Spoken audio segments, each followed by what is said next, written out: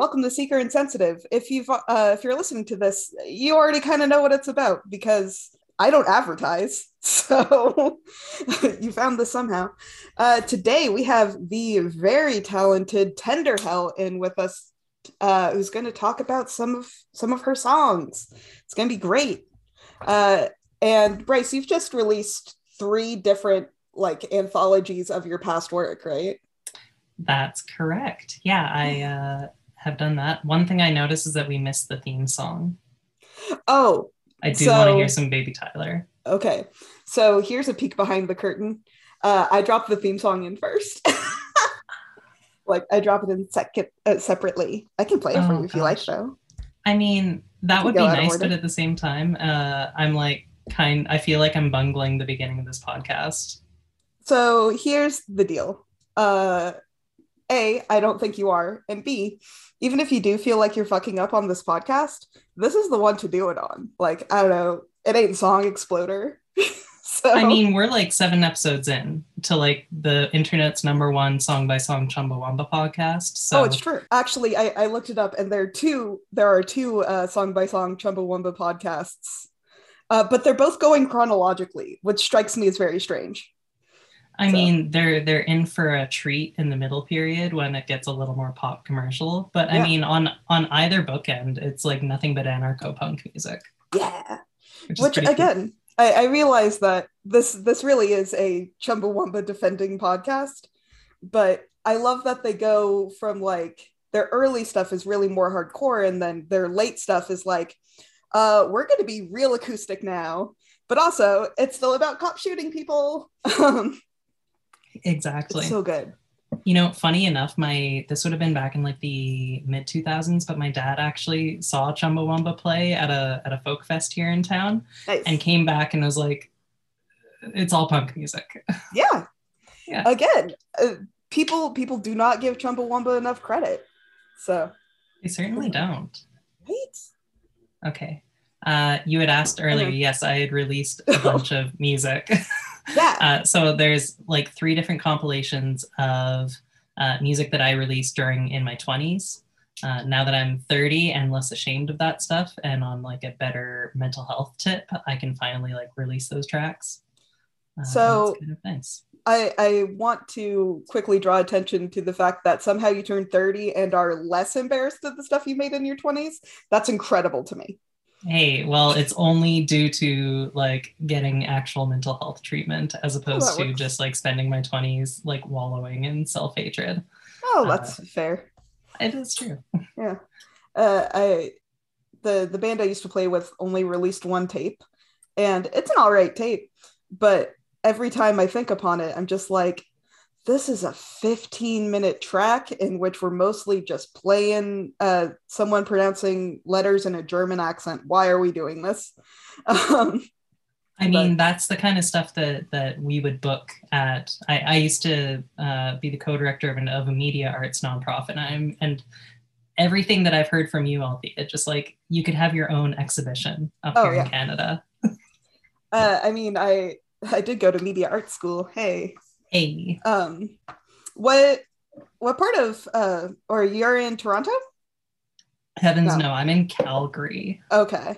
Why did I think Toronto? I don't know. Canada is all a mystery. No, it's because I posted in Discord that I'm going to Toronto. That might be it. In a few months. Yeah. I don't know. My brain is all a mess, but my department has some really strong ties in Montreal.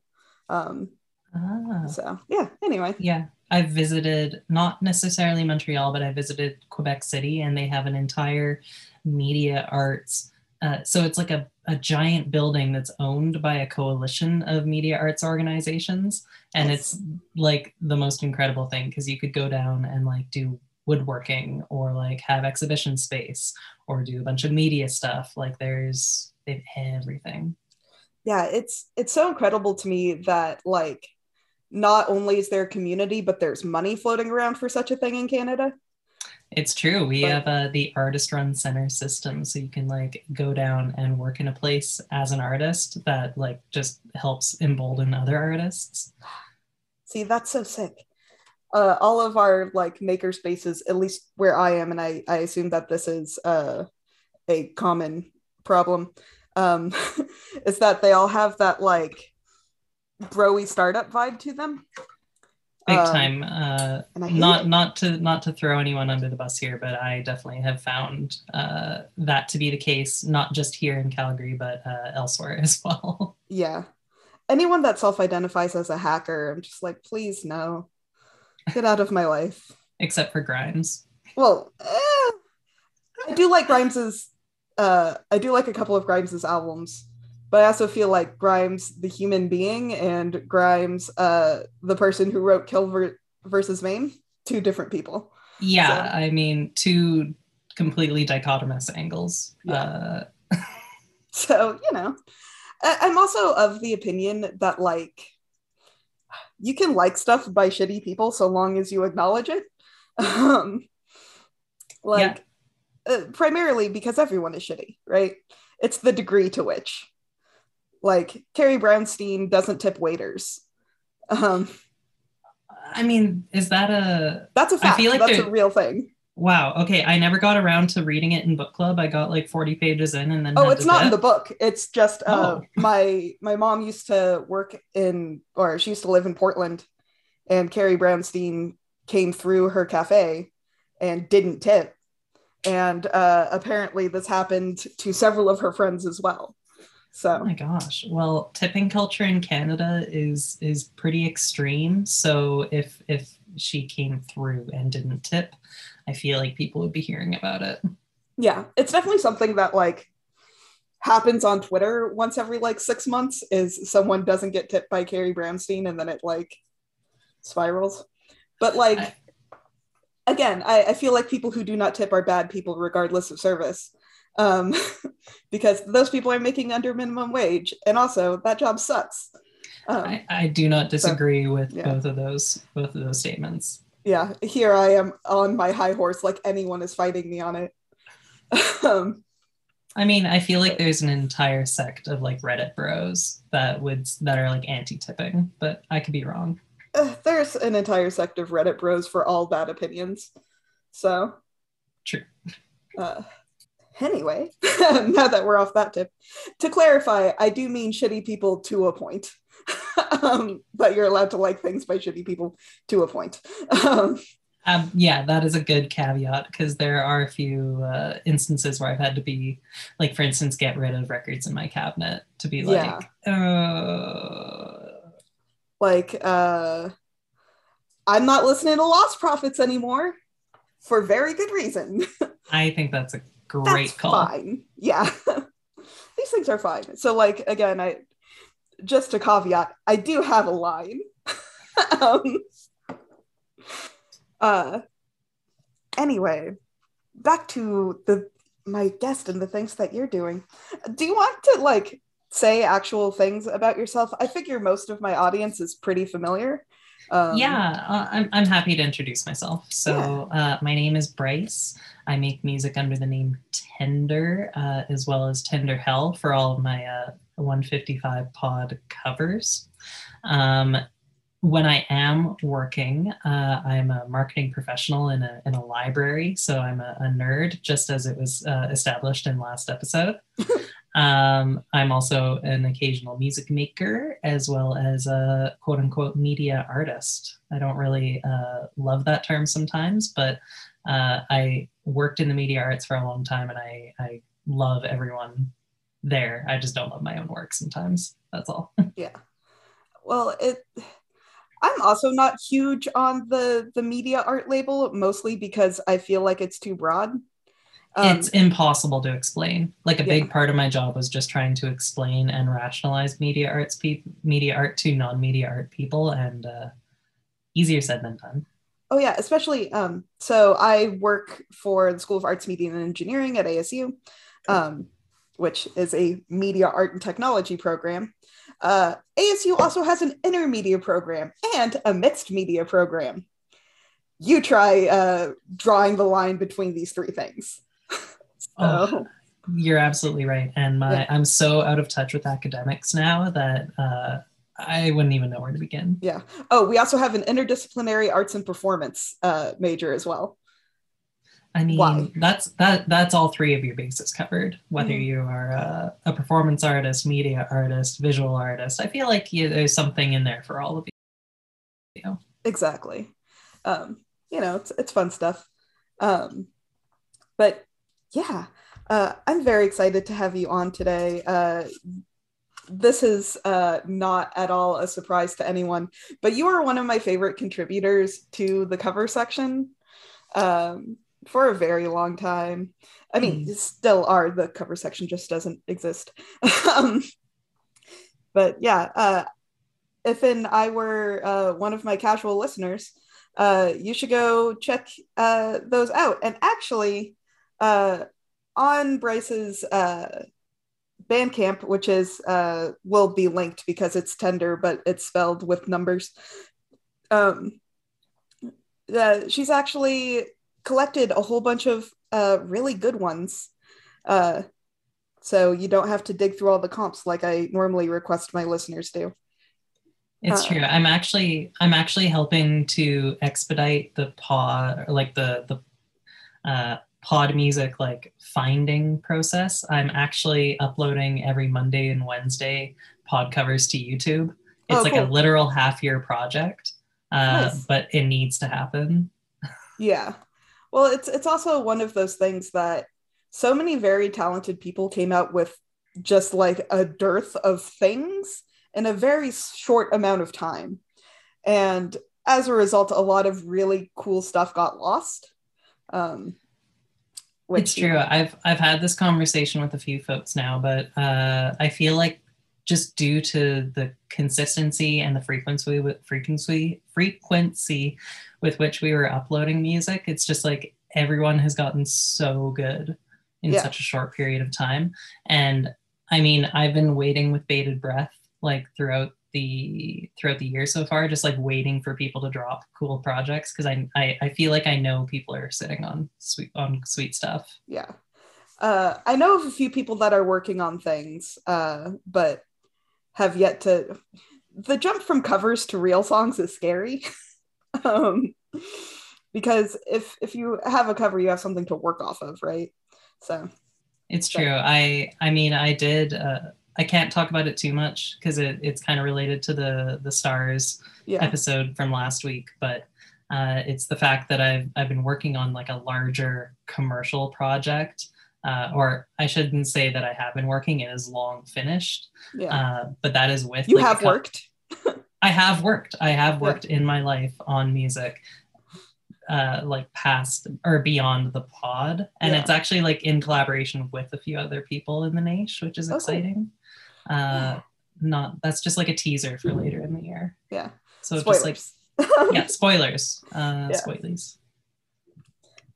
So, uh, because you have just released 3 albums in the last 3 weeks, and because I am a bad friend who does not listen to things the moment they come out, you've actually selected a few of your own tracks for us to go through today, and I'm very excited about it. Oh, So, thank you. I'm yeah. just gonna take the opportunity to crack one of my bevs. I'm on Oh, a please do. triple bev day. Yeah. Got the last limoncello LaCroix out of the organic supermarket that's like across the street. So Nice. been a long Yeah. time. I'm living the 2 bev life myself right now. Got my water bottle and one of my Aurora Boras. Oh my God! Congrats on winning a year's supply. That's Thank amazing. you. Yeah. Is it one case a month, or are they sending you even more? They gave me a $400 gift card, which is equivalent to 12 cases. So, okay. I mean, that is I'm going to go through it in like atomically. 6 months, but Yeah, I know.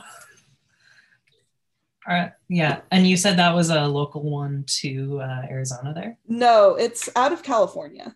Oh, is it? Okay. Yeah. It just seems like it should be local based on what its flavors are. Because, like, there's like a cactus rose and like a lemongrass. Like, these are all things that grow here. um, but no, just regular old cool stuff. That said, they're pretty cool folks. Who really they should just pay me. Yeah, I feel like all I ever do is I talk feel about like Hit Parade. Brand Ambassador is in your future somewhere. Yeah, Like a they little are side hiring hustle. for Just non-here cities for that. Um, oh no. Okay, so we run into a small problem. Um, can you hear this? I can. Okay, cool. So also full disclosure, I got a new computer like earlier this week. And as a result, you are my first person that we are or that I'm recording for my podcast. And also the first time I tried to screen share something with audio via Zoom. um, so I wasn't sure it was going to work. Yeah, so, it appears to be working just fine, Althea. Fantastic. That is what I like to hear. Here's also the part where you're going to see me look at to make sure I know which songs we're doing. So do you have any particular order in which you would like to do these? I was just thinking chronologically. Yeah, I would say chronologically. Okay. I mean, yeah, you could get further into the weeds about which ones I actually wrote first, and as opposed to how I've just sequenced the records. But no, that's too much effort. Cool. Well, I was going to say your options are really we can go chronologically or reverse chronologically. Anything more dedicated than that is not something I'm willing to fuck with right now. Fair enough. Yeah, let's just start in 2010 here. Yeah. So, as always, we're going to listen to the first minute-ish and then talk about it. And again, because I am a slacker who has been listening solely to Kenny Hoopla's Dirty White Vans for the last 3 weeks, this is my first time hearing them too. So, oh gosh. Yeah. So I'm going to be real awkward. So we're starting with the 2010 to 2012 collection with the song Year 20/Year 1.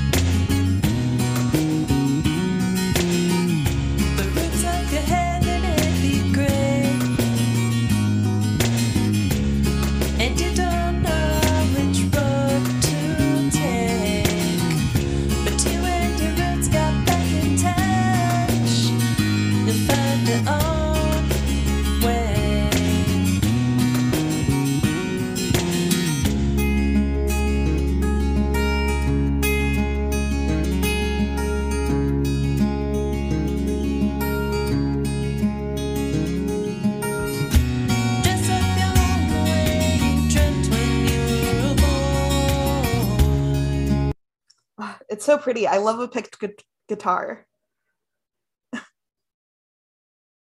Oh no, now I can't hear you. Sorry, I was just muted because I coughed during the song there.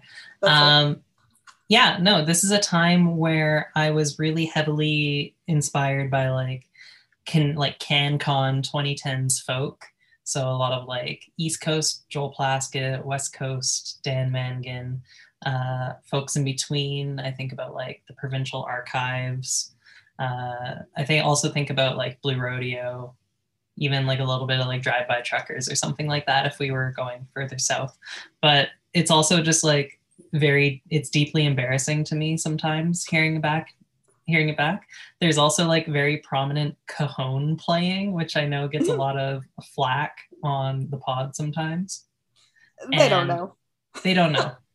And also the cajon, I made a point to never say it at the time, but when we were doing the I Wish I Were a Punk Rocker with Flowers in My Hair episode, during one of the live videos, they played the same cajon that I had.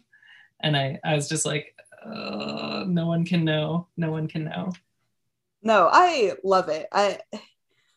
There are, and I think this sort of leads or stems from some rock music snobbery, but I don't know, folk instruments are fucking cool. It's true. And I think you and I, of folks in the nation, are maybe like the most poptimist of the bunch. Yeah. So yeah, like having kind of a jaunty instrumental with a little bit of folk instrumentation, like that's not, just because it's not punk doesn't mean it's like, you know, it's still cool. I Yeah. like to think. So that song as well is like kind of mean spirited, I'll say, lyrically. It's very subtle in the way that I do it, but I have a little sister who's about 20 years younger than me. And she's just like the light of my life right now. I just think she's incredible, the kind of girl she's growing up to be.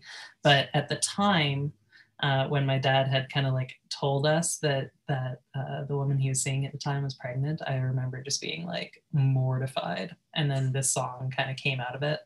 But I kind of have to apologize to my dad because I was kind of a dick. Oh, you know. You're also what, 20? Yeah, I was a young. dick at 20. Yeah. Yeah.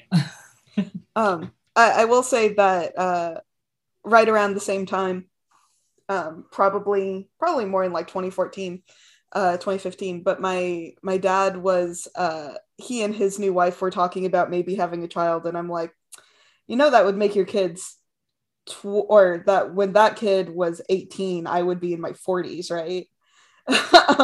Yeah, and totally, I had absolutely the same thoughts. It's like when she's of age, oh my god, like he's going to be in his 70s, like there's no possible way that's going to work. It's going to create too much burden on other family members. But I mean, that's not going to be the case. My dad is a very, very healthy person. Yeah. Also, he likes Rush, which is also a point of contention in the niche. My apologies to the Canadians Against Rush group that I currently am part of. I truly don't know where all of that stemmed from.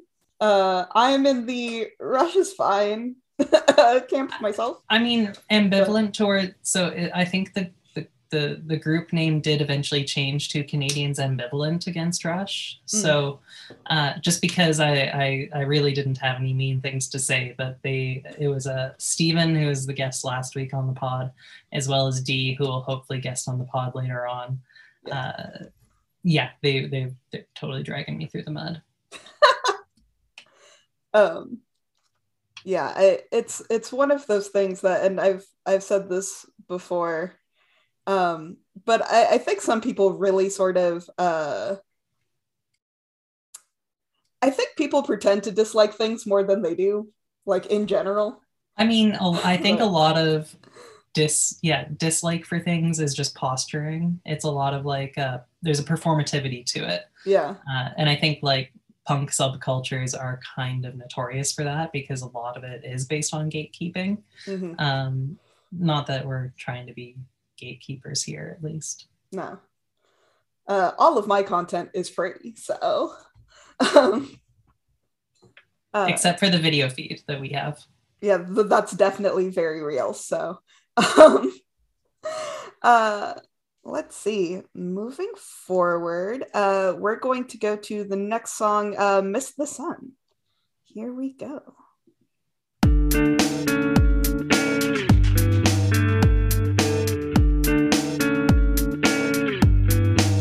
I miss the sun, like my body can move without it. I'm lying under covers to hide it. Ooh, it feels like I would give anything to be normal again. I grind away these nights I'm covered in stone. Piece by piece I'm waiting for shape to take form. I miss the sun.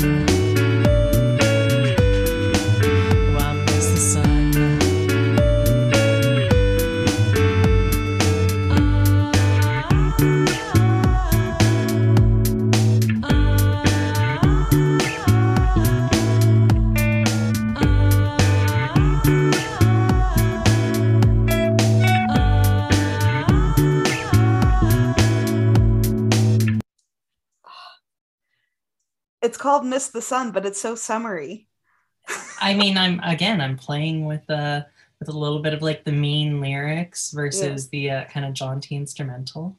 I mean, this was a time where I was working nights at a TV station, where, you know, you would have, God, like shifts scheduled like sometimes 2-3 weeks at a time, where you are on a night shift, and so you, in order to like maintain that, you have to obviously sleep during the day and try and stay up all night, like midnight to 8 a.m.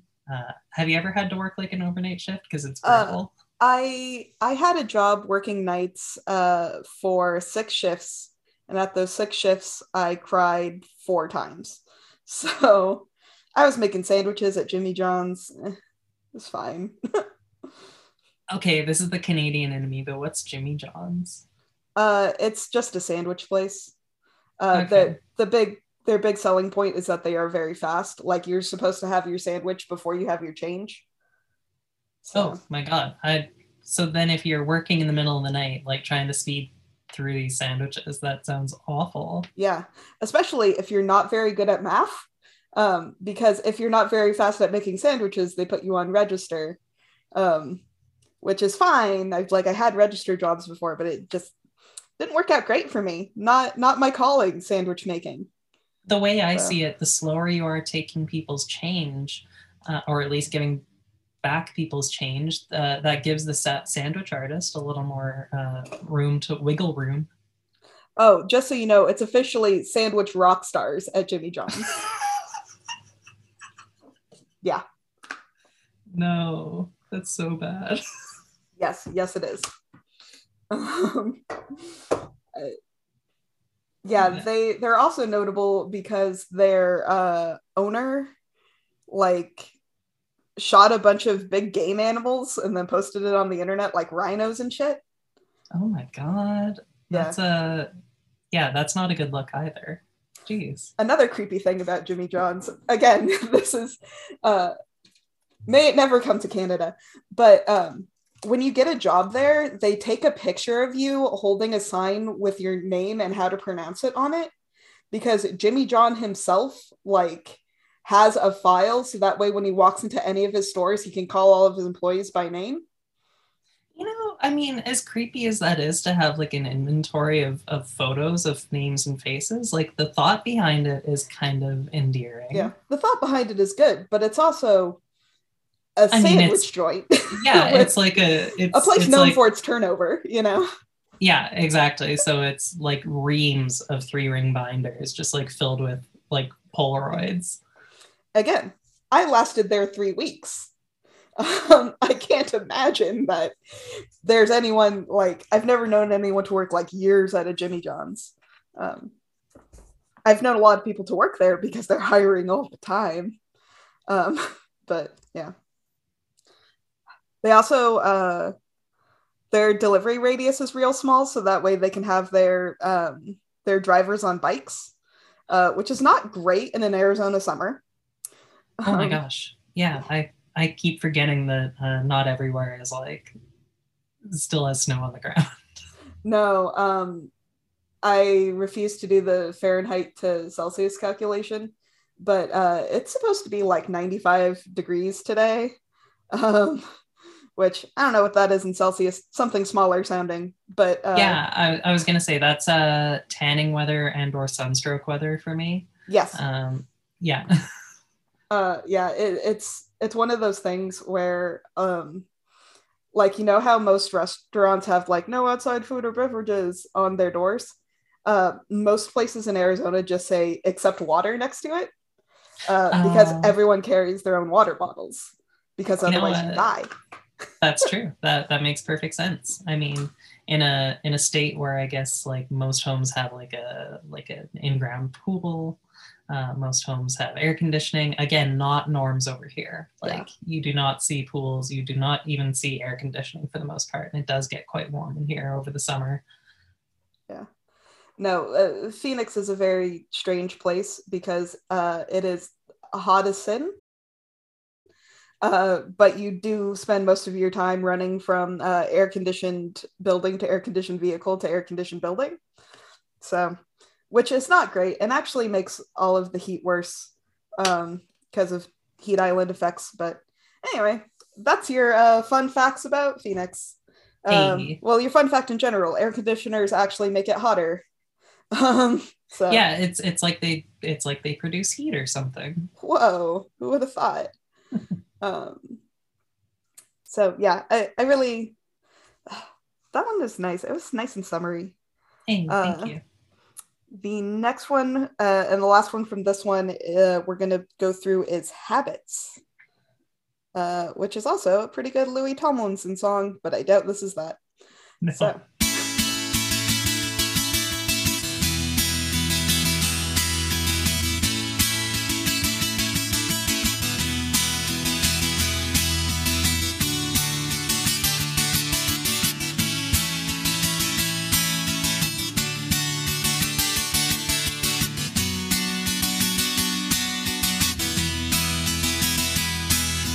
Bathe myself in the final minute of sunlight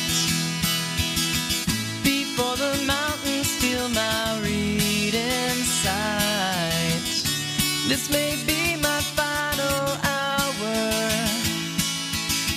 to be that better part of me you're always after. How can I come home empty-handed? Start trudging through this normal life again. I was supposed to be uncensored, to not be waited on, but I'm waiting on myself. Okay, let that one go a little long because I liked it.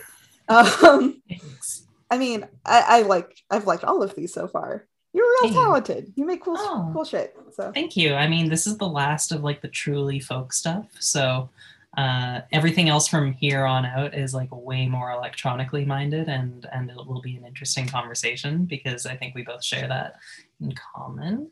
Yeah. God, this you're doing the reverse Chumbawamba at school. Exactly. This song is another one where I was like really out of my mind and like kind of angry when I wrote it, but instead of being angry at anyone else, I was angry at myself. There was one other track on this comp, Blood Relation, that I wrote at the same time, and I was basically out at a cabin out in British Columbia, and I like told myself I was going to be like uncensored. I told myself I was going to just like wail really loudly and like scream at the top of my lungs. And I got there and I just felt so uncomfortable the whole time. So no, shit never works out that way. No, it never does. So like this was the last day that I was there. I saw the day as a or the weekend as a failure. So I like ended up writing this song in like 2 seconds, free punk lyric style, sang and recorded it. And I mean, content warning for the actual thing. It was supposed to kind of be like a suicide note a little bit. Not very nice, obviously.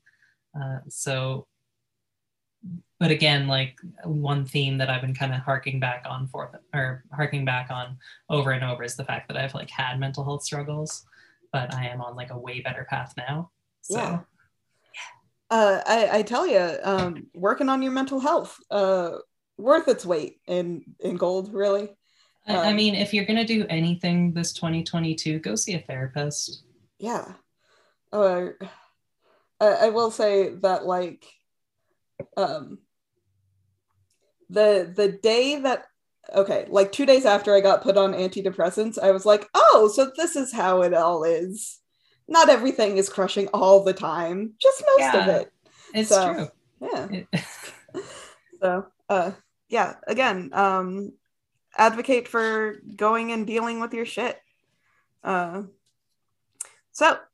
moving on to the next comp here. So this is songs between 2013 and 2015. Do you have any context you'd like to give for these? Yeah, context being this is the first time that I was like not necessarily working with other musicians, but like around other musicians on a more constant basis. My buddies Evangelos and Dan were the ones that originally like mastered this record, but I've since gone back, and same with the last one, I like kind of did the remastering myself. I said that it was for modern sensibilities, so it's nice and loud and kind of brick walled with compression there. But yeah, this is a time where I get way more electronic, so it'll be something of a like a whoa moment, hopefully, where it's just a lot different than the last ones that we listened to. Side note, Evangelos is a really cool name. So yeah, I mean, shout out Evangelos. He's unfortunately going through some stuff right now. He got COVID as well as a concussion. So if he ever hears this, sending love his way. Yeah. Bless up for that guy. Concussions are nothing to fuck with. So anyway, our next song is Stranger One.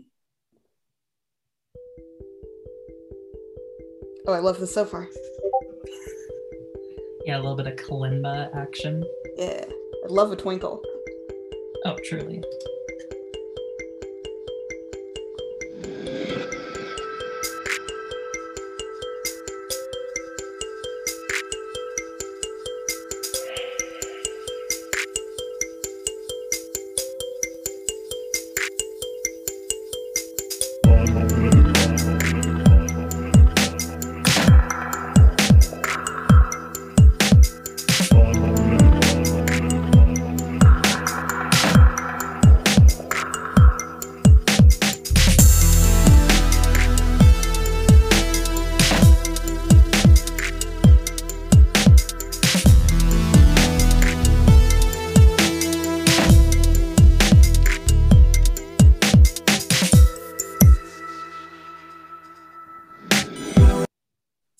I liked that one. That one almost had like a clipping type beat to it.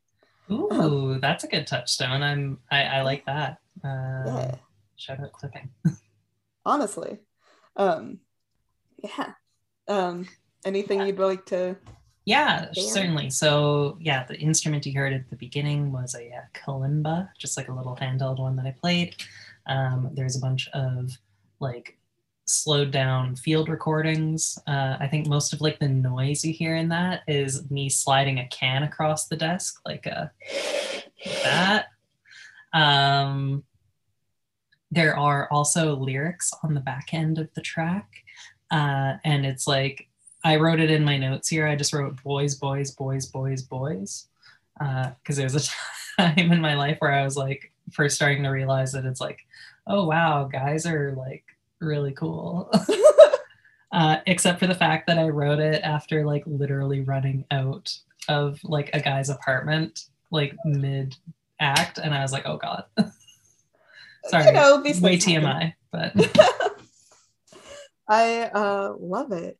No, I will say that the like basic hand instrument and slowed down recordings of stuff on your desk is very like baby's first media art project, but I love it.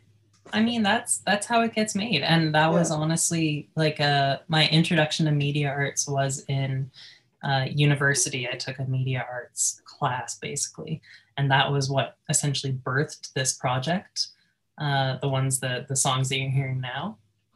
Back in the day, I released them as under the artist name Orthicon, which is like a ridiculously metal sounding band name, but is actually, it's an old television camera module. So like back in like the 50s and 60s, when you know how they have like those rotating camera modules? Yeah. Something like that, where you can quickly change the focal point of the camera. So if you were doing like an interview talk show, you had like one lens that could do a close-up and another lens that could do a wide shot, and you know, everything in between. Fun facts for the day. I love it. I love when you come across like artist names and as it turns out it's like some fucking obscure ass piece of knowledge. Like, yeah, I'm into that.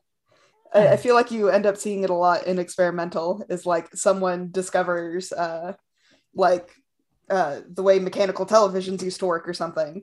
And suddenly you have a concept album. It's one of my faves. Big time. So our next song we have here is Flu. I'll clarify that it is not flu like a sickness flu, but in fact, like the, what would you call it? Like in a fireplace. Okay. What, like on a chimney or whatever? Yeah, totally. Yeah. Totally. I don't know if we'll get to the lyrics by the time where the preview's done, but I do play with that like smoke coming down from a closed flue imagery. So it's like imagining the smoke billowing into the room, kind of like at your feet a little bit. Oh no, not feet, because it would rise. So Yeah, at your it face. smokes, but yeah. Yeah.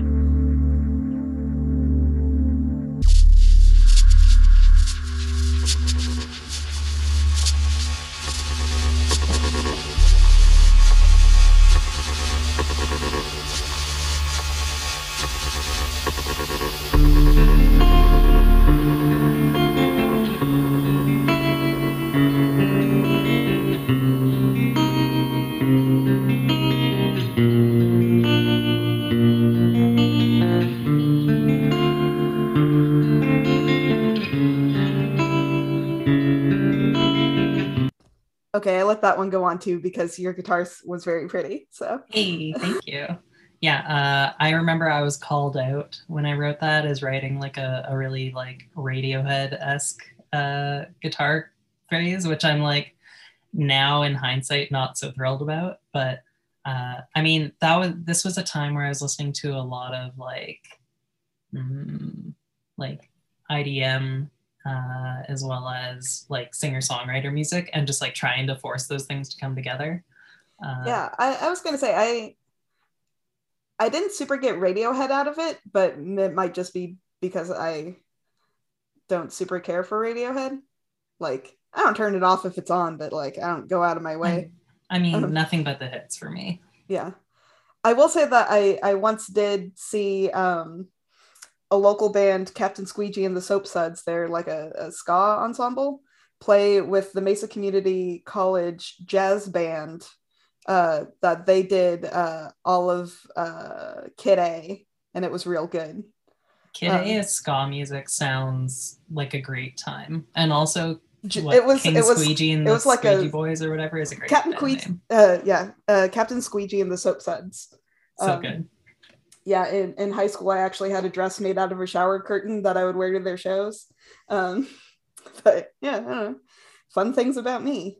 I mean, it sounds like brand ambassador has been in your wheelhouse from the jump. Honestly, I don't half-ass liking things. I'm either in or I'm not. So, fun stuff.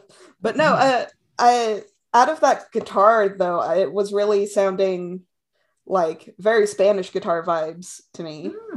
I like, yeah. There's something like specific that isn't jumping into my brain right now, but I can feel. I prefer that over the Radiohead comparison. So yeah. Obviously time has been good for me. Yeah. Oh, actually that's something my mom said. So my mom listened to a bunch of these tracks and she was like, Bryce, some of these songs have legs. Like, you could, like, they're not bad. And I'm like, why? I mean, thank you, Mom. That was great. Yeah. I loved it. Thank you. It's like when my grandmother was alive, she always called my stuff interesting, which sometimes she meant it a positive way and sometimes she didn't. And I was never quite sure when. But but yeah, okay, all of your stuff is really pretty, so I'm gonna end up saying it a bunch of times. Hey, thank you. Pretty. I mean, I've tried to make pretty music from the jump, so yeah, you'll get more of that as we go on, which I really appreciate, because I feel like a lot of people, I feel like a lot of sound artisty sorts of musicians really go for, they divert into music that makes you uncomfortable rather than listenable, which like is a totally valid choice, and I have been guilty of doing myself, but it's so nice to not have that. Yeah, I mean, I think experimentation and like brooding droning music is a lot of fun. But at the same time, I think it's a really interesting challenge to be like, oh, so I'm going to make something that I think if people would hear it, they'd go, ooh. Yeah. Well, it's one of those things that, and I've said this for years, drone is really fun to play and terrible to like have played at you. So I'm reminded of I mean, it was kind of a drone piece, but last weekend I was at a media arts opening and somebody played a slab of concrete with a jar of water suspended to it, and then dragged that slab of concrete around a parking lot and created these incredible droning sounds through a guitar amp.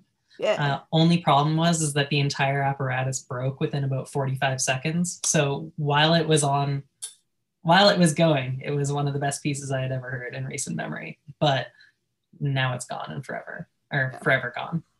Oh no, I had this piece for a while that we called Fluid Dynamics because it was an instrument based on water. Puns. But in our first iteration of it, we were using a camera and frame differencing in order to generate sound. Like it was looking at this tub of water that we were controlling iron filaments via magnets.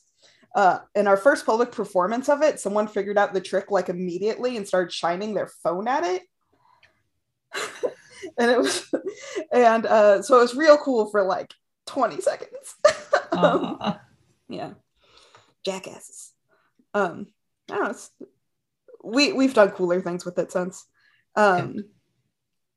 Anyway, next track here, Unfulfilled.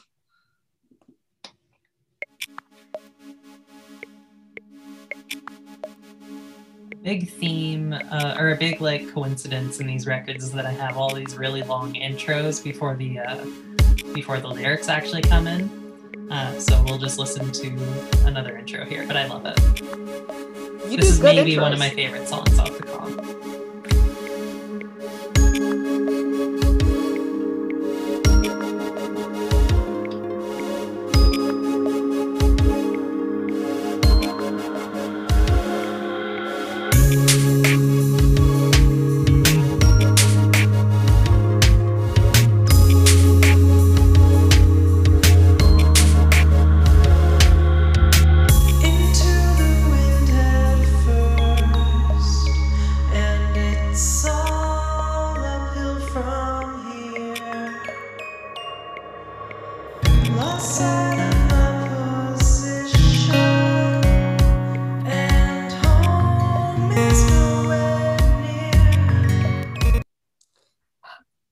I've said this before too, but I feel like you have the like nicest voice. Like Ern has the best like speaking voice. I could listen to them read anything, but anytime I hear you sing, like it feels good. Hey, thank you. And I agree. Ern's voice is one of my favorites. I think like anytime they do a spoken word piece, I just like it makes my skin like or it makes the hair on my skin absolutely just stand up. I love it. Oh yeah. And yeah, like when I was a kid, I was in singing lessons for only a handful of months, and I ended up quitting because they wouldn't let me sing Backstreet Boys. And it was just a bunch of like Disney music, and I was like, this shit's lame. I just like give me boy bands. And I mean, I think that's really stuck. I sing like a choir boy.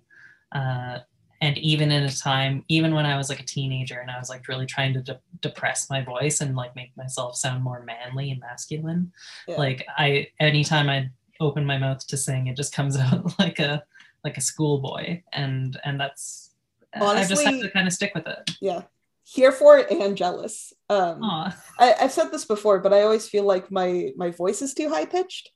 Like in my own brain image of self, I have a much lower voice, and I don't. Like it's fine. But yeah, I don't know.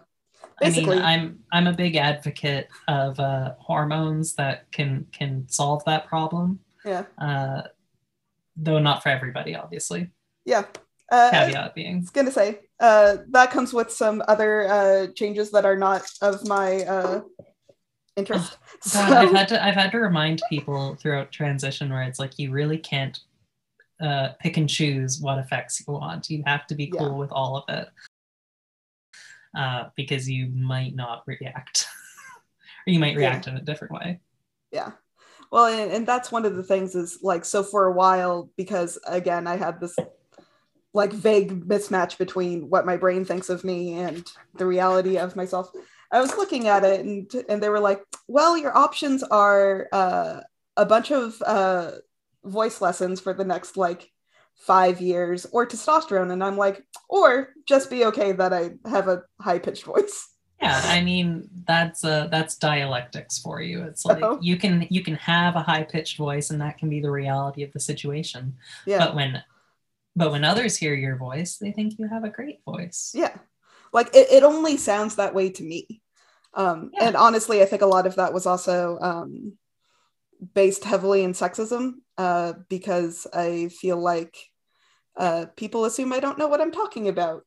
And I do, like 80% of the time. So, but I'm also a 5'2" blonde girl. So, I mean, I hate to see you not being taken seriously. I appreciate it. Again, normally this ends pretty quickly, but it's the whole first impression thing.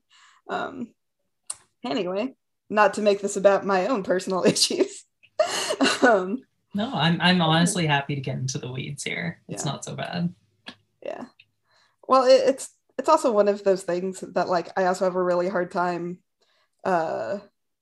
complaining about stuff, because I feel like my problems aren't like, I know my problems are problems, but they're not like real problems. I have a lot of fake problems. So. No. Everything that you're feeling is valid and like an okay thought to have. But again, it's just the dialectics of the situation. It's like separating the way you feel from the reality of the situation and just like understanding that both can feel true in the moment. Oh yeah. Again, I'm unloading therapy shit at you, and it's hey, that's what it's all about. It's good. Honestly, I feel like, so I am not actively in therapy because I really just see somebody through work once every couple of months, because I don't know, I'm more or less well adjusted. But if you have enough friends in therapy, then you get enough secondhand that like you can start working on some stuff. You'll be fine. True. It's true. I mean, people in therapy love to share their learnings in therapy, at least if it's been successful. Oh yeah. Well, and I feel like that kind of comes across in any like long-term like being better about stuff. Because like, so I was in vision therapy for 1.5 years, where basically they just teach you how to look at stuff better. And I feel like I was dropping tips on people all the time that they did not need. So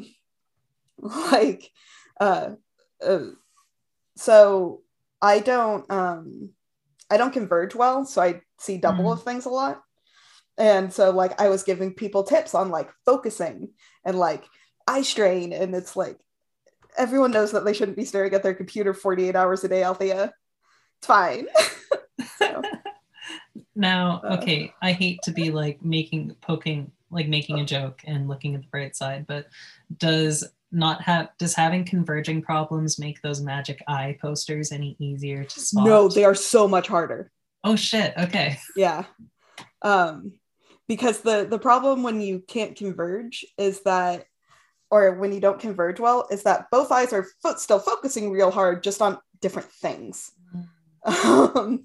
So, and also one eye drifts, so like that's not great.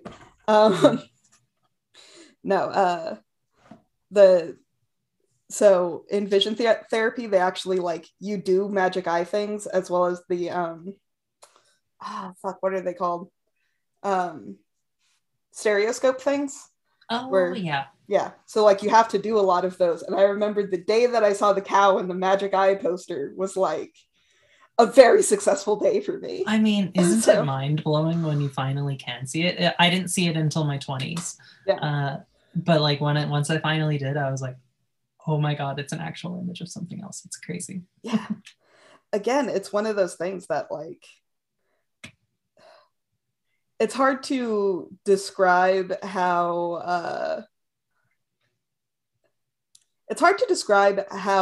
different things feel when you are catching up to average. So like when it is very exciting to you that like the red blue glasses work, and everyone else is like, yeah, since the 60s. Hey, people take this stuff for granted. Yeah. Anyway, this is definitely a like let's all learn about Althea's medical history podcast today, but that's fine. Okay. So we're going to move on to the next collection, which is your 2016-2017. Do you have thoughts that you'd like to share before we jump in? Sure. So this comp is a little bit different from the others in the sense that it's not a remaster of existing like session tracks. This music was all lost. But I recovered it because when I performed live at the time, I basically ran all of my backing tracks off of a VHS tape. And I had like a custom light show that was on the VHS tape, and I'd have like a short throw projector at the front of the stage, and I'd bathe myself in light, and I had like analog video synthesizers, and I'd fuck with the stuff like while I was playing it. So that said, it sounds a little bit different than the other stuff. And I also had to re-record all the vocals, and they're not my favorite vocal performances, but they're done and they're out, and that's what's important. Yeah, they are out in the world and thus no longer weighing upon you. So exactly. As my middle school gym coach used to say, done is better than not. So do a shitty job rather than a great one if it means it gets done. So anyway, we're going to start with Image Orthicon. Obligatory VCR sounds. Well, that's how you know. That's true. It's the only way to know that it's legit. Yeah.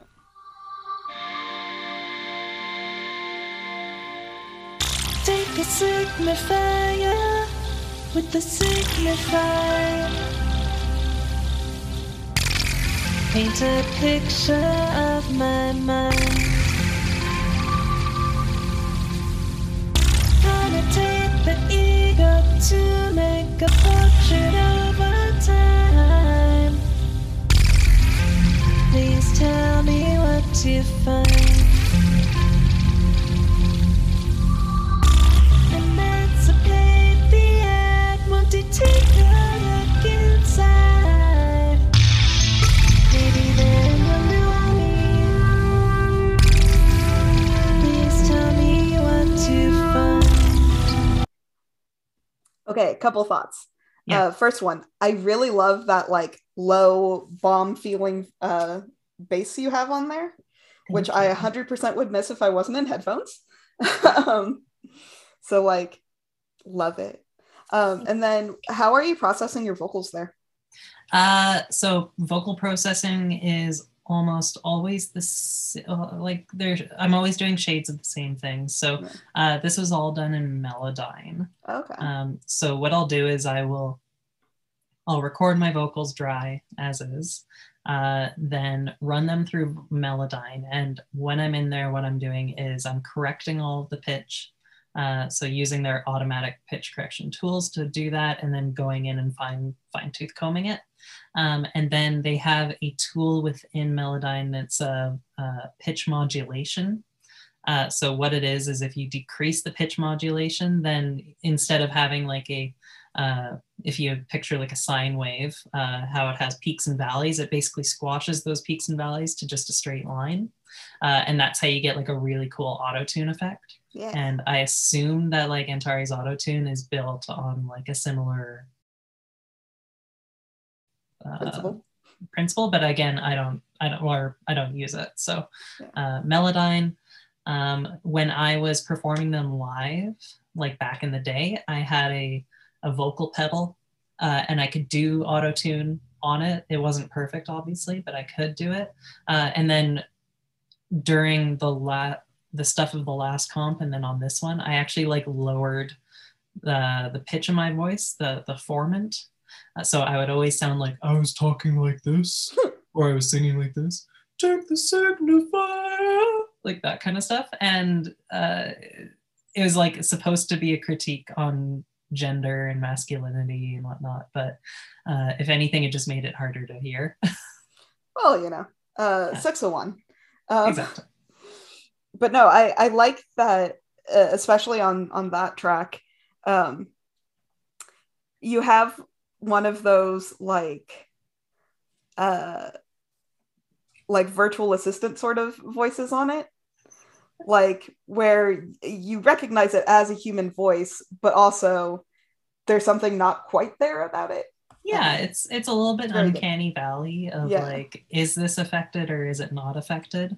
Yeah. And I mean, it's fun to kind of blur that. And I think most pop records are doing exactly that all the time. Like they're trying to hide as much of the auto-tune as possible. Yeah. But cowards move. Exactly. It's all there. You got to embrace it.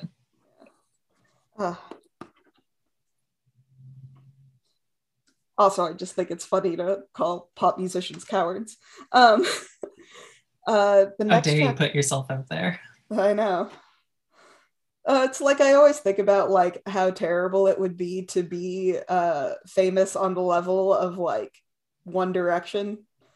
Like, why would anyone want that? I think life would be really difficult then. Money's good though. No, money is great. But like, I don't know, I feel like I couldn't walk over to the Kroger in like my gym shorts anymore, you know?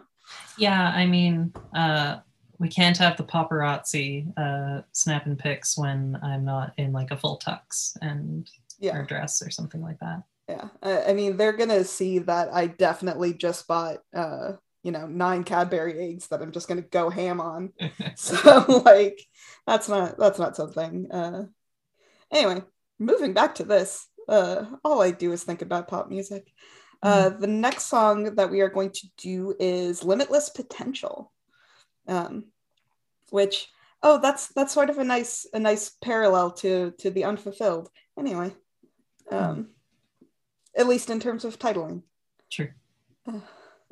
They're the words I can't deliver to an audience disconnected.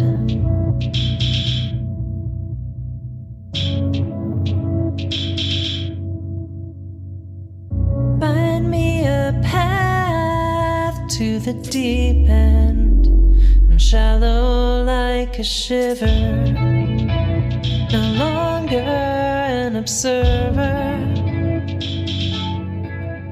When I'm breaking through a wall of doubt,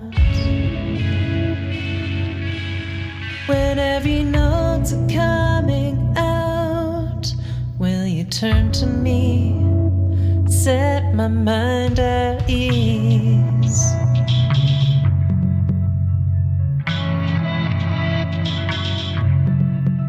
Will they believe? I like how smooth that one is. Thank you. I mean, I can't take all of the credit because there is a severely there's a severely uncredited Steve Reich sample in there, meaning that I probably can't put this record onto Spotify or iTunes, especially now that I've said it. So yeah, I'll edit that part out. No, Steve please Reich don't. doesn't need any more. He doesn't need any more money. No. He doesn't. I mean, think about the optics of stealing money from a trans person. Yeah. I mean, completely facetious, but yeah.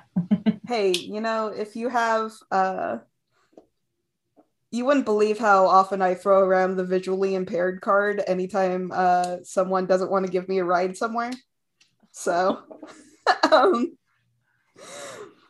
which doesn't happen often, but I mean, you got to do what you got to do if you can't drive yourself. So yeah, it's hot and I don't have a driver's license. So I taught my partner how to drive during the pandemic, and I mean, like, it has like pretty much saved our relationship. Life is a lot easier now that we have 2 drivers in the family here. Yeah. After, again, that year I was in vision therapy, I did get cleared to learn how to drive by my optometrist, but nobody wants to teach me because the one lesson I did get, I managed to like crunch up the front of my grandparents' car. And so everyone is like, sure, I'll teach you how to drive on someone else's vehicle. But no one wants to be the someone else's vehicle. So I here I mean, am. if I lived in Arizona, I would 100% teach you how to drive because I feel like I'm a good teacher. I mean, I should just, throw down the $100 or whatever to go to like the grown-up driving schools. But whatever. Our last song that we're going to be hitting today is Untitled. So it's a mystery. Jokes.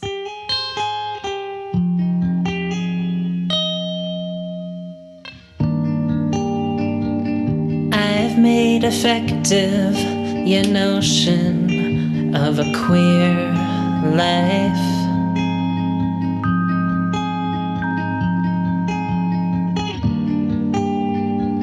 Clear in the image of a circulating breeze. I need to act on a presentation free.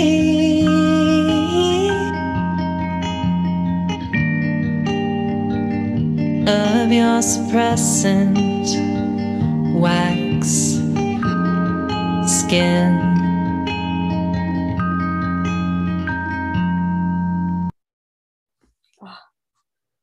I love your vocal forward tracks.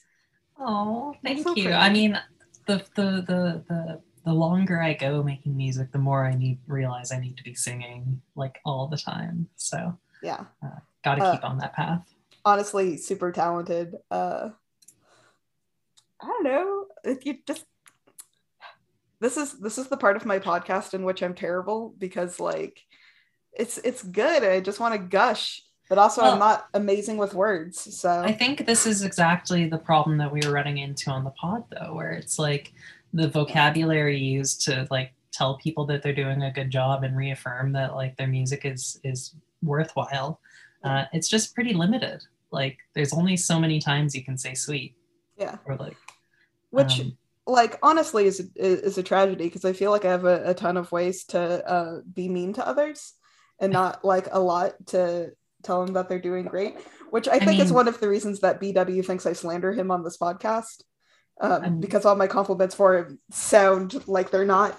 I mean, I don't necessarily hear lounge music out of BW's music, but I do sometimes. That's okay. Yeah. That's okay. What you hear is uniquely yours. Yeah. And he should just take the fact that being mentioned on any podcast is should be an honor. Yeah. Or worn with a badge of honor. Yeah. But honestly, I love BW's music. One of the most consistently like mind-blowing person in terms of like their electronic music practice, media arts practice. Actually, my partner and I are going to, we'll say an undisclosed city to go visit just for ourselves, but it happens to be that BW lives there. So cool. I think we're going to meet up in the summer. Oh, that's real cool. Yes. I keep trying to meet up with people when they come through town and then like some like vehicular tragedy strikes. Because like I was supposed to meet Unentitled because his brother was graduating from ASU, but like their car broke down in New Mexico, and so they ran out of time to like. Oh my God! Did they not make it to graduation? They made it to graduation, but like he didn't have time to come see me or for us to hang, which is like fine. Or like I was supposed to meet Maud from because Arcadia Gray was on tour. And they had a van situation in California. So they missed us and their Texas dates. So like, I think it's just a vortex of tragedy. yeah. I mean, not to like rank niche members or anything like that, but I think Maud is the person that I want to meet most, perhaps. Maud is cool as hell. I believe it. Yeah. I truly do. Yeah. I mean, I've only talked to Maud like we're talking now when she was on my pod. Of course. But great first guest. Just a cool kid all around. You really couldn't have done any better. I feel like for being 7 episodes in, you've created some like pretty compelling content here. I appreciate that. Thank you. I mean, it helps that we're all part of the same niche here, and that like the vast majority of listeners are like already deeply entrenched in this scene. But like, I love it as a companion piece to the original pod. Yeah. Especially since I don't love Fall Out Boy. Sorry. Oh. No, it's one of those things that, again, I don't like things in half measures. Sure. So when I was into Fall Out Boy, I was into Fall Out Boy, you know. So, which is great and terrible. But no, part of the idea of this podcast was I used to watch the Chris Gethard show on. It was on a New York public access station. And it had a companion podcast called Talking TCGS, which was, just like any of those like recap shows, whatever. But more importantly, it had a podcast called Talking TCGS, which was one of my favorite things on the planet. Which that also spawned a single episode of another podcast that was just called Talkin', which wasn't as good, but Talkin' TCGS was one of my favorite things. And so when the cover section ended, I was like, now is the time. Hey, I think you picked a great time. So. I know that here's a question for you. Is the plan to still expand this into doing weekly covers, or is that going to be too much? Unclear. Fair. Because part of it is that I'm trying not to make an incredible amount of work for myself, but also I have a hard time not doing things in half measures. And also I want to keep covering the things that my friends make. So I would love to keep doing a monthly-ish comp, which there's a My Chemical Romance one coming out next week. Mm-hmm. Hopefully, fingers crossed. And then there's a couple more in the burner. Yeah. Yeah, we're all working on stuff behind the scenes here. Yeah. Or I know that Ern wants to continue the Naish on Naish series as well. Oh, yeah, I guess it's been a while. Yeah. Not since the Maud one, I believe. No, we did a Baby Tyler one. Oh, of course. Yeah. Which that got written up in some Wisconsin paper, or some Madison paper. It's amazing. Talk about a slow news day, though. Yeah, I mean, it's a good comp, but it's also a comp of covers of I guess he's big in Madison. I mean, we also got retweeted by the lead singer of Stars and Stars themselves. That's true. For our comp, so we're really moving on up in the world here. There's a lot of clout that people can chase if they want. Exactly. I think we're going to do a traditional pod style, everyone just doing Dirty White Vans next. Yes. Because Kenny Hoopla fucking rules. Good. And that song is so good. Why is anyone else bothering putting something out this year? Obviously, we have it. Because that said, if you get a chance to see Kenny Hoopla, you should do it. Dude puts on a great show. I hope he tours through Canada one of these days. That would be I know that there's a couple Canadian dates on this tour, but I couldn't tell you when or where or how. I mean, I can tell you exactly where they're going to be, and that's going to be either Toronto, Montreal, or Toronto, Vancouver. Probably. Yeah, no one comes out to the prairies. I'm sorry. Yeah, I imagine. Well, it's also one of those things that, again, I have no knowledge of Toronto or of Canadian geography. Yeah. But when I was doing at my job, when I was having a large sense of doom, I was doing the Google thing of where could I fly on what I happen to have in my bank account right now. Um, and I didn't realize that like most of the Canadian cities that a body would want to go to are on the East Coast. It's true.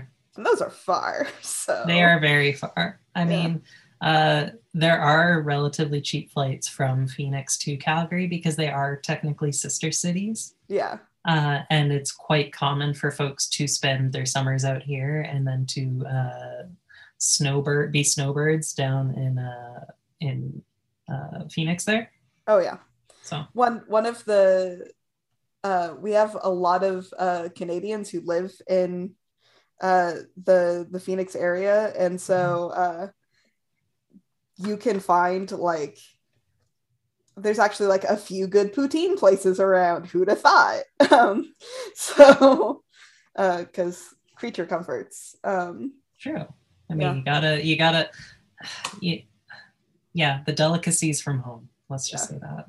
Yeah, it's like hockey also goes through big spurts of being big down here. Of course, you got the Arizona Coyotes. Yeah, I mean, we did have Wayne Gretzky for a while, so. Wait, really? He was the coach. Yeah. I remember that. Yeah, and so we go through phases of like hockey being culturally important, which is very funny in a town without ice. So. And the need for many heat producing air conditioners to try and keep the arena cool enough, which I've also heard that like Florida and Arizona are very difficult places to play hockey in because they physically like cannot keep the ice frozen enough or frozen for long enough. Yeah, I've heard nasty things. Well, it's also one of those things too that like around here hockey is one of those like upper crust sports because you have to because you can't play if you're playing street hockey, it's roller hockey. Fair. Yeah, because we don't just have ice places, so you have to like pay to go to one of the rinks, and the rinks aren't all over town, you know. So no, I mean like we have a huge perk, like there's a lot of rinks here. Let's just say that there pretty much every neighborhood has a rink, which is wild to think. Yeah. Well, that was one of the things is to talk about the pod a little. When they were doing their episode on soda, and they were like, yeah, everyone could just go jump in a lake. The nearest like actual lake, like so we have Tempe Town Lake, but that's not real because it's just the damn Salt River, and also is kind of gross. But the nearest like lake that a person would feasibly jump in is like 6 hours away and in the next state. So yeah, that's unfortunate. And you know, they were right in saying that like you can pretty much throw a stone in any direction and you'll hit a lake, but that's not necessarily the case here. You have to drive at least probably 90 minutes to get to like a feasible lake that you'd want to jump in, and even then it's probably like 2.5 hours to get one where you like truly enjoy yourself. As well as to jump in a lake similar to what you'd see in the soda video, where it's like you've got mountains around and like big pine trees and everything's green, and that's unfortunate that you'd have to drive 6 hours. I will say Arizona has a lot of natural splendor, but it's not the sort of natural splendor that one thinks of when you think of that. Well, and it's also so damn hot outside that it's tough to enjoy said splendor. Yes and no. It's one of those things where it's absolutely gorgeous like 8 months of the year, but it's the 4 months that it isn't is so brutal. Oh no. But like, I don't know, we go picnicking in December and it's great. You don't have to shovel sunshine. We are shoveling snow here. Yeah. You'd never have to shovel sunshine, but there are only so many layers you can take off. So just peeling skin. Basically. It's like one of the things that didn't strike me as strange until I was visiting my mom in Portland. Is that a lot of places around here do bottled water drives instead of like canned food drives. Because like that's what we need. And that never struck me as like a strange thing until my mom moved to the Pacific Northwest for a year and a half. So Starts trying to donate bottles of water, and they're like, we really don't need these. Sorry. Yeah. Because, like, you know, when you're doing it to waive your fines or whatever at the library. But we are fine free at our library. Thank you very much. You can sign out a book and not have to pay a late fee. That said, we will charge you for the book. Yeah. So it's not great. We just became that way. Oh, good. It was one of those things that, especially when people realize that library fines do not go back into the library budget, because, like, in theory, we would be zero fine anyway because everyone would turn in their things on time, so we can't run on, like, that assumption. Like, I think it actually goes into infrastructure in Tempe, or did. Now we just charge you for the books, but also the other part of my backstory is that I in high school I ran a Friends of the Library group for teens. So we were the Teen Friends of the Tempe Public Library. We threw all sorts of, like, teen programming and stuff like that. And then I worked at the Tempe Public Library as first a page and then as, like, a librarian's assistant for, like, 8 years. Oh my gosh. Yeah, and I also ran the bookstore for our actual Friends of the Library group for about a year and a half in the same period. Well, aren't we a couple of dweebs? It's true. Big old dorks. In fact, I only went to media art school because I was like, I gotta do something before I get my MLIS, and then I didn't get my MLS. So. I was gonna say, do you think that's in the cards? I keep playing with the idea of it, but also being in school is terrible. Yeah. So, you know. I mean, if you're working at the school, you're probably, like, less inclined to want to go back. Yeah. Well, it's one of those things that, like, I have gotten into and started some classes in 3 different graduate programs, all of which have just been like, why?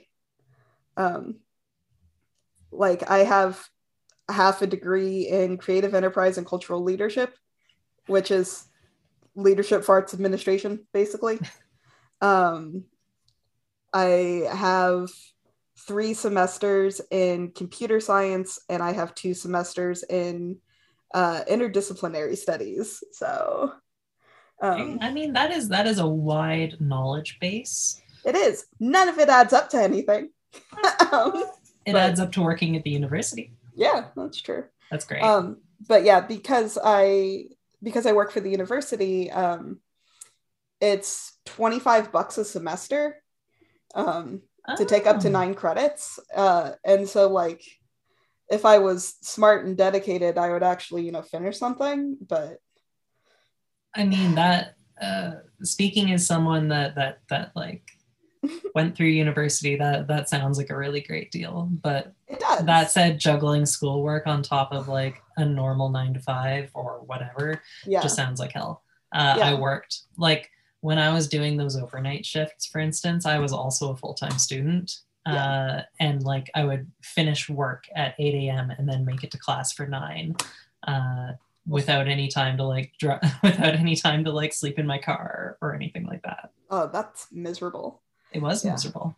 Well, it's also one of those things that, like, I've never been awesome at school in general. Like, I wasn't in high school, whatever.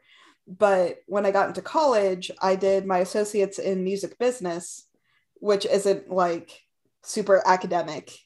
And then I did my bachelor's in digital culture, which is an experimental digital media program, which, again, was really, like, hands-on building thingsy.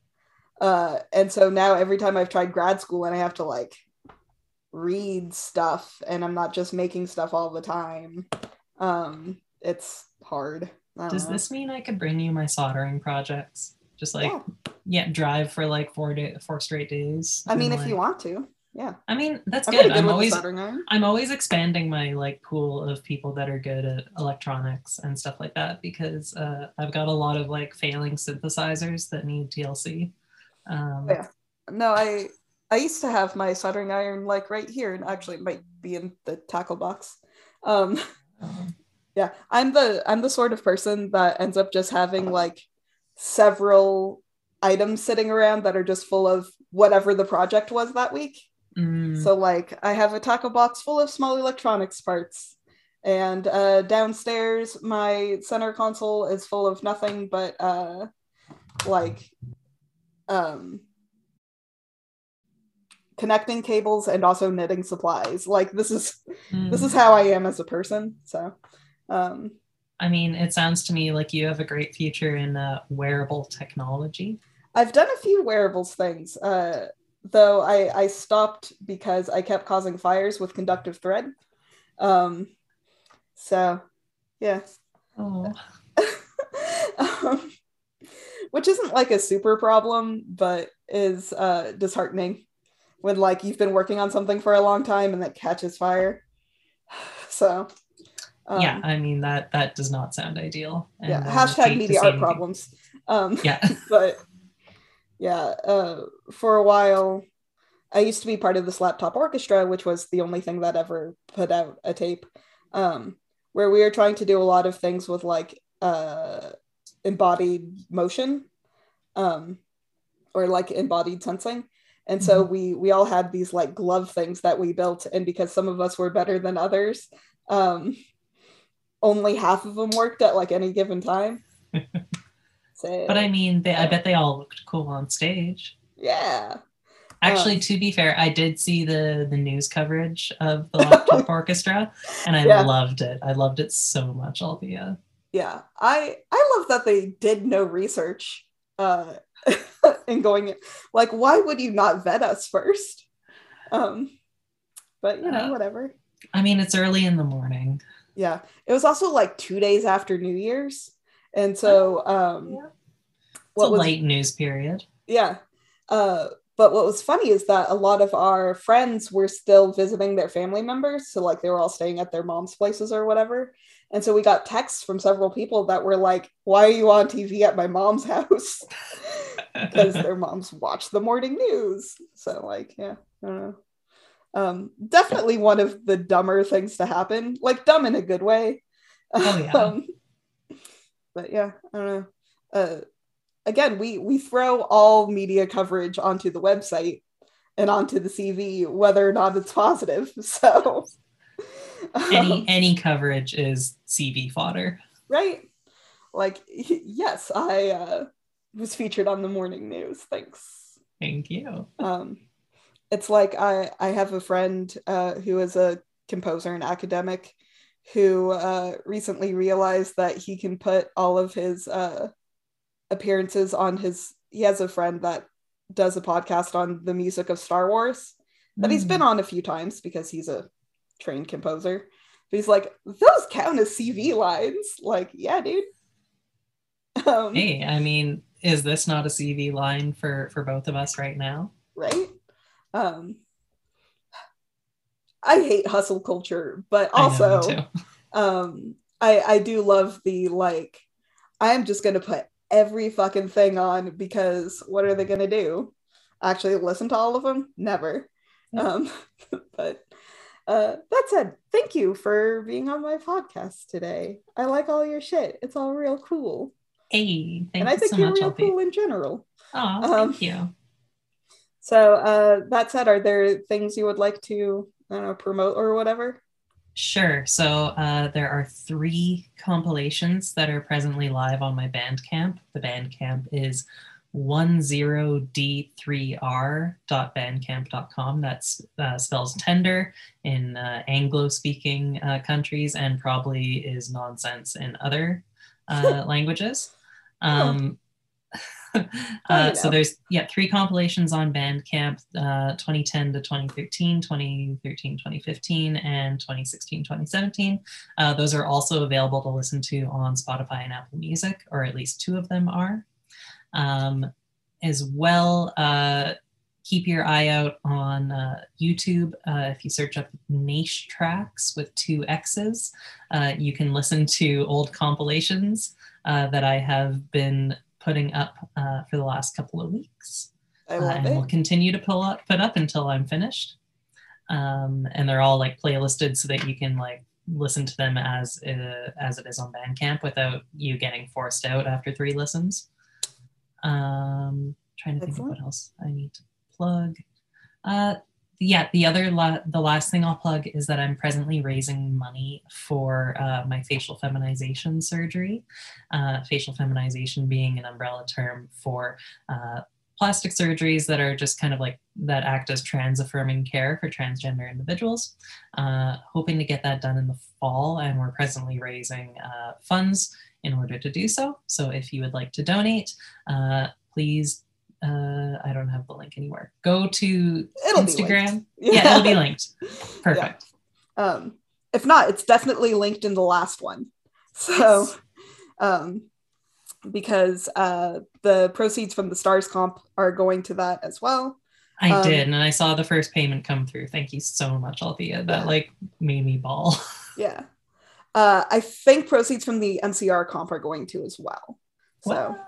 Here's what's up. It's just going to keep being it until we hit your fundraising goals. So everyone here has been absurdly generous, and I really can't extend a deep enough thanks to everybody for contributing, because each and every day that money comes in, I just like literally cry. Oh, like I hope positive happy tears and not like no, it's all positive happy tears. Good. Like I said, the mental health journey has allowed me to cry a lot more happy tears and do a lot more self-loathing, or a lot less self-loathing. Well, good. I would hope not more. No. If so, you should find a new therapist. Agreed. No, thankfully, man, I have a lot of good people in my court, thankfully, that are keeping me very, very sane. Excellent.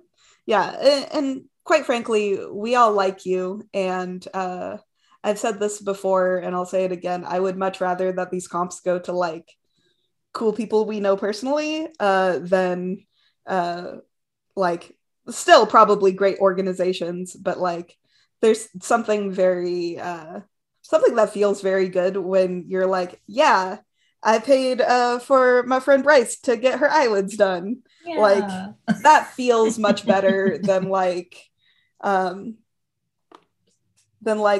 throwing money at bail projects, which are also very good and also very like, good. Yeah, especially because in Arizona or in Maricopa County, people are held for as little as $25 here. Oh. Yeah. And that alone can be a huge debilitating factor for somebody. Like that money may not be available. So bail projects are always a great bail projects are very good. And like, I have no like compunction about that, but also, I don't know anyone that's presently in jail. But I do know a cool musician that would be good with FFS. So which every time I see that, I do immediately jump to the Franz Ferdinand and Sparks Project FFS. Oh, of course. I forgot that they did a collab album together. Yeah. It's strange and good. I did actually see Franz Ferdinand live back in the day. They did a co-headline with Death Cab for Cutie. Nothing really exciting to explain about it other than the fact that Take Me Out kind of slaps. Yeah. They opened for, I want to say Green Day at one point when I saw them. They're again, you're just learning a bunch of things about Althea's teen years. But there was a period in time in which my friends and I would just follow around our radio station. And occasionally they would just give us tickets to things to leave. So I ended up seeing Green Day like 4 times in like a 4-year period, just because like we win tickets from the radio. I mean, that's incredible. Yeah. That sounds okay. Last thing I'll say before we break is that the time that I saw Green Day was My Chemical Romance opening. So it's all just coming around for full circle. Yeah. I've never seen My Chemical Romance, and I'll be honest, I always thought they were a little much. That's fair. But I had lots of friends that really liked My Chemical Romance, and I like my friends. So honestly, the big reason that we're doing a My Chemical Romance comp is just because it felt thematic. Like, they're doing a themed month, we should do a themed month. But someday we'll do the Chumba comp, and then Oh we'll my be God. 11. Yes, can we please do a Chumbawamba comp? Yes, it is in. I want to give people a little bit of time to familiarize themselves with the discography, because it's going to be an anything but tub thumping comp. So I would say maybe exclude Amnesia from that too, because I seem to recall that also being a single from that album. My brother definitely had that album. It is, but I want to keep it, if only because I want to talk about how it was on the Sabrina the Teenage Witch soundtrack. Oh, was it? Yeah, which, that's ripe. So, I mean, that's good content right there. Yeah, right. Spoiler alert for when we eventually do that. But yeah, thank you so much for being on my show. Hey, thank you so much for having me, Althea. It was really good to talk to you. Anytime.